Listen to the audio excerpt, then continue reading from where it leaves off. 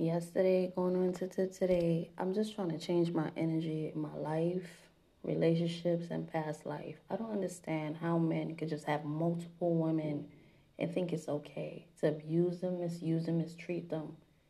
And when you really, really have the strength to leave and go on with your life and stop living and try to make you live in their shadow so they could take your ideas and concepts, knowing damn well they didn't grow up like that with those belief systems. You're supposed to love a woman, cherish her, and heal her, not disrespect them. Every time you get a chance to disrespect, then the females following with the disrespect. How you gonna disrespect? Yeah, I know damn well they mamas didn't teach them just to lay on their backs. That's my thought for today. I may make another episode. Thank you.